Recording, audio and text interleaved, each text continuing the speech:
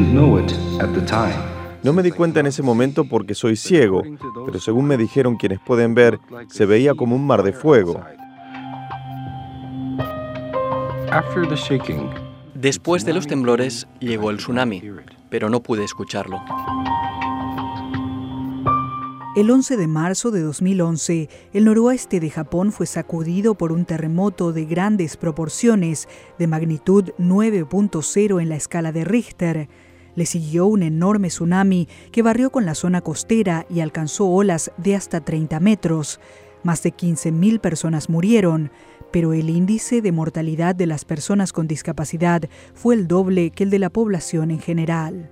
Naciones Unidas celebró un evento sobre la vulnerabilidad de esa población en situaciones de desastres y llamó a incluirlas en los planes de prevención.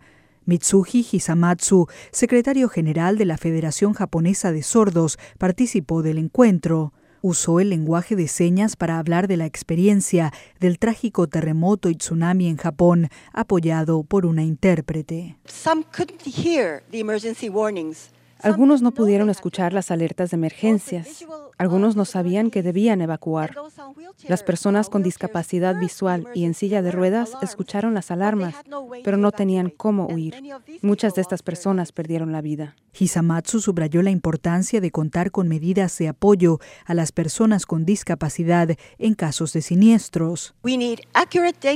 Necesitamos datos precisos sobre su situación y dónde viven, cómo viven, de qué modo podemos hacerles llegar información rápida y fehaciente a esas personas.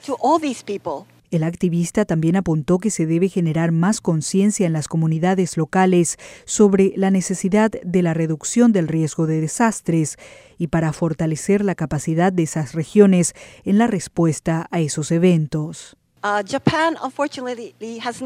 Desafortunadamente, Japón no ha ratificado la Convención sobre las personas con discapacidad.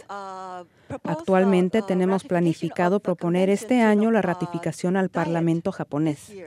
Hasta el momento, 133 países han ratificado ese instrumento, así que espero que Japón sea muy pronto el país 134 en hacerlo. Este año, el Día Internacional para la Reducción de Desastres, que se celebra el 13 de octubre, hace énfasis en las 1.000 millones de personas que viven con algún tipo de discapacidad y su vulnerabilidad ante esos eventos extremos. Rocio Franco, Naciones Unidas, Nueva York.